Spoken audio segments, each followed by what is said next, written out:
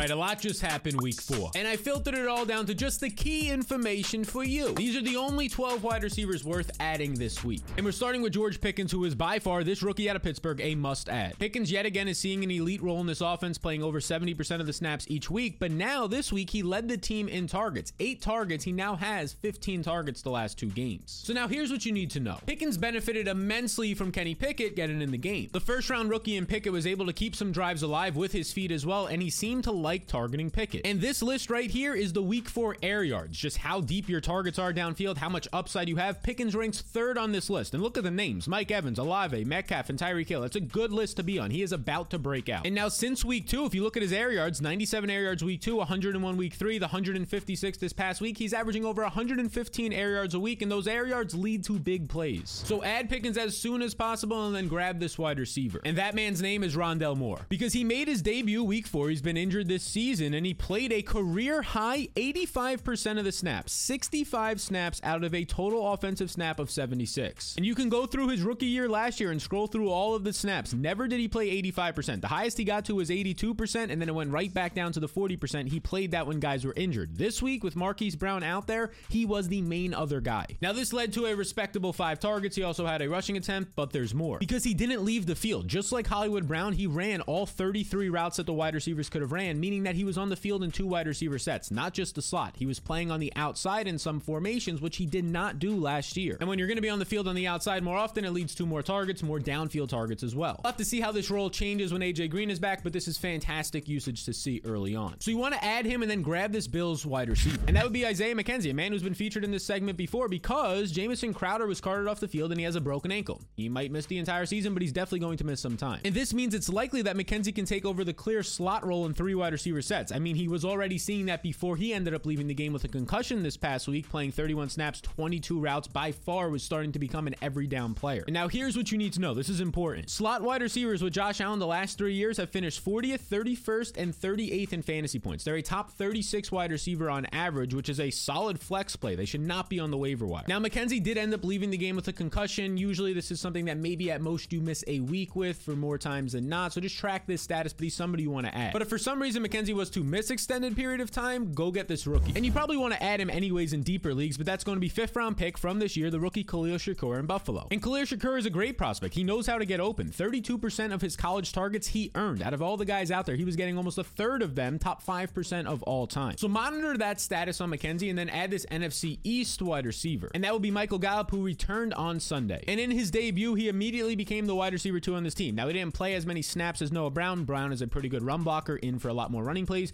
but he ran more routes than Brown right away the first time playing in like a year. He ended up running around on 83% of Cooper Rush's dropbacks, which is a very strong number for a number 2 receiver for sure. And now here's why you want Gallup. Well, for starters, Dak Prescott is going to be back soon, and this is important. If you can see on the screen right now, this is what Gallup does when he's playing fully, not as a rookie, but as a starter with Dak Prescott. He averages 8.5 targets per game and over 14 fantasy points per game. These are easily top 30 wide receiver numbers, should not be on any waiver wire. But when I go and look on Yahoo, he's available in 59% of leagues, only rostered in 41%. Go get this man. But then pass on this next wide receiver, and that's Bears wide receiver Darnell Mooney, who's available in like 50% of leagues, and just leave him on the wire. Now look, he had his best game of the season. He had 13.4 fantasy points. He put up 94 yards, almost had that 100-yard bonus in some of your leagues. But this production just isn't sustainable, and here's why. Because Mooney only saw 5 targets, and half of his targets this year, 45% of them, nearly half, are uncatchable. They're pointless to even have. That's how bad Justin Fields has been. And oh yeah, not to mention the Bears, even after throwing 22 times, a season high, which is shocking this past week, they're only averaging 16.8 passing plays per game. Even if Mooney was to see an elite 30% target share, he's seeing like 5 targets a game. This is not a good spot for him. So avoid Mooney, but then you have to get this must-add wide receiver. And now he's still available in nearly 50% of leagues somehow, but the Packers' number 1 receiver in my eyes, Romeo Doubs. Because this past week, he played an elite 70 snaps, which was 96% of the snaps, and yet again, for the second straight week, he saw 8 targets. And now what does this all mean? Well, it means he's earned Rodgers' trust. And as you can see right here, he was literally inches away from a 40-yard game-winning touchdown. If the ball comes out at the last second, would have been an even bigger day for the dude. Plus, he quietly has 6 red zone targets already on the year, potentially Devontae Adams red zone upside here. So grab him and start him every week, and then add this next wide receiver as well. And that will be Kadarius Toney, who is driving a lot of people who drafted him crazy, but if he's on your waivers, get him because he's close to returning. And he's literally going to be forced to play due to injuries. Sterling Shepard is now out for the year. Rookie Wan'Dale Robinson is still injured and probably a couple of weeks away, and Kenny Golladay just hurt his knee this past week. So now here's what this all means. There's a decent shot Tony becomes the wide receiver 1 this week. Because yes, he had a bad week 1, just 3 routes run, but then week 2 before the injury, he saw 3 targets on 13 routes. He was getting back to seeing his normal starter snaps. And let's not forget what he did in 2021 when he was healthy. Because this dude was elite. In 5 starts last year as a rookie, he averaged 14 points per game, which was borderline top 24 numbers. And only these 4 wide receivers were better than him versus man coverage. Davante Adams, Cooper Kupp, DK Metcalf, and AJ Brown. That's the tier he was in. Don't let him stay on your waivers. So add him, but because of all these injuries, also add his teammate. And that is the before mentioned rookie Wan'Dale Robinson out of Kentucky. Because of all these injuries, once he's back, he will be a starter. And here's what you need to know. In college, Robinson saw a top 1% target share of all time. He saw nearly 40% of Kentucky's targets throughout his college career. This is absolutely insane. I've honestly never seen this before. This means he knows how to get open. You want to add him ASAP, but then pass on this next veteran wide receiver. And that will be Devontae Parker. Just don't add him. Now, he just had his 2nd straight serviceable fantasy week. He found the end zone this week. He had over 10 fantasy points, and now he has over 17 fantasy points per game the last 2 weeks with no Jacoby Myers. And with no Myers, he's by far the number 1 wide receiver on this team. He played 18 more snaps than the next closest guy week 4. But here's the reason you don't want him. The Patriots are already down to their 3rd string quarterback, Bailey Zappi, who honestly, look, he didn't look that great. He's a rookie, so you can't be too harsh on him, but he didn't look that great, and he's not going to be good for fantasy production. But outside of the quarterback, Devontae Parker right now is not playing well. He's ranked 86th at getting open versus man coverage. That's not good. So pass on this bad combination of not getting open with 3rd string quarterbacks, but then add and stash this rookie wide receiver. That's the Lions' 1st round pick, Jameson Williams out of Alabama. Williams is only rostered in 28% of Yahoo leagues right now, which means he's available in 72% of them. Just add him, put him in your IR spot, or just hold him on your bench. So here's what you need to know about Jameson. He's playing on the Lions, who are surprisingly a good offense to have pieces of this year. They rank 5th in passing plays per game right now. And Jared Goff heading into last week was 7th in deep attempts, and coming out of that crazy 93-point total point game with the Seahawks, well, now he ranks top 5 in deep attempts. And this helps Jameson Williams, who was literally the number 1 deep threat in all of college football last year. This fella Jameson put up over 1,500 total yards and saw 19.9 yards per reception. He was over 17 yards per reception every year of his career. This is top 1% of all time, people. He's a downfield weapon. And now, speaking of weapons, I'm about to equip you with one. And that's the Supreme Cheat Sheet, which comes with waiver wire tiers. That shows exactly the rankings of all these guys we're talking about and more for every position. Player weekly rankings and projections, and a whole lot more, as you can see right here. To access the cheat sheet, click the link in the description and follow the 2 simple steps. And here's the thing. It's a one-time payment of $10 for the entire year, 17 full weeks. And if you don't win your fantasy league, I'll refund your $10. Just let me know. Yes, this is risk-free for you. So if you want to join the thousands of other people using this weekly cheat sheet, it's a limited time offer, just 2 more weeks. Click the link in the description to learn more. So we talked about Jameson, but you should also add his teammate Josh Reynolds, who's currently his fill-in. Because this past week with Amon-Ra St. Brown and DJ Chark out, Reynolds saw an elite role. He led this team. He was the wide receiver 1 in snaps, routes run, and targets. And now over the last 2 weeks, he leads this team pretty easily amongst the wide receivers with 18 targets. And he has that connection, remember, from the Rams with Jared Goff. And not only is he seeing elite usage, 92% of the routes run this past week, but he's producing. Now has 11 or more fantasy points in 3 straight games. And about 1 to 1.5 of these games had DJ Chark and or Amon-Ra St. Brown in them. So he's going to be productive either way until Jameson gets back with St. Brown and Chark out there. So grab him, but then avoid this Jaguars wide receiver. And that's Jamal Agnew, who I'll be completely honest, I really love this dude's talent. It's just the opportunity. Because when you're searching the waivers, you might see he scored 21 fantasy points, 2 touchdowns, had 6 targets in this game, and all of that is fantastic news for what looks like a decent offense in Jacksonville. But the problem is the actual sustainability on the usage he saw. Let's discuss. Because Jamal Agnew only played 18 snaps this past week, actually the wide receiver 4 behind Tim Jones. Now you might be saying, oh, but he can play some more snaps, and then that leads to even more and better usage. This guy is great per touch. Yeah, that's true, but Zay Jones is likely going to be returning next week, so there's really no way he's going to be cracking this top 3 outside of an injury. So just track the status of the health of these receivers, but right now, Jamal Agnew is not worth adding. So now you know the players you need to add and avoid on the waivers at the wide receiver position. But if you want to see the 7 running backs that you need to add immediately before your friends do, then check out this lovely video right here. And hey, if you're one of the 67% of people who aren't subscribed to this channel, double check and make sure that you are.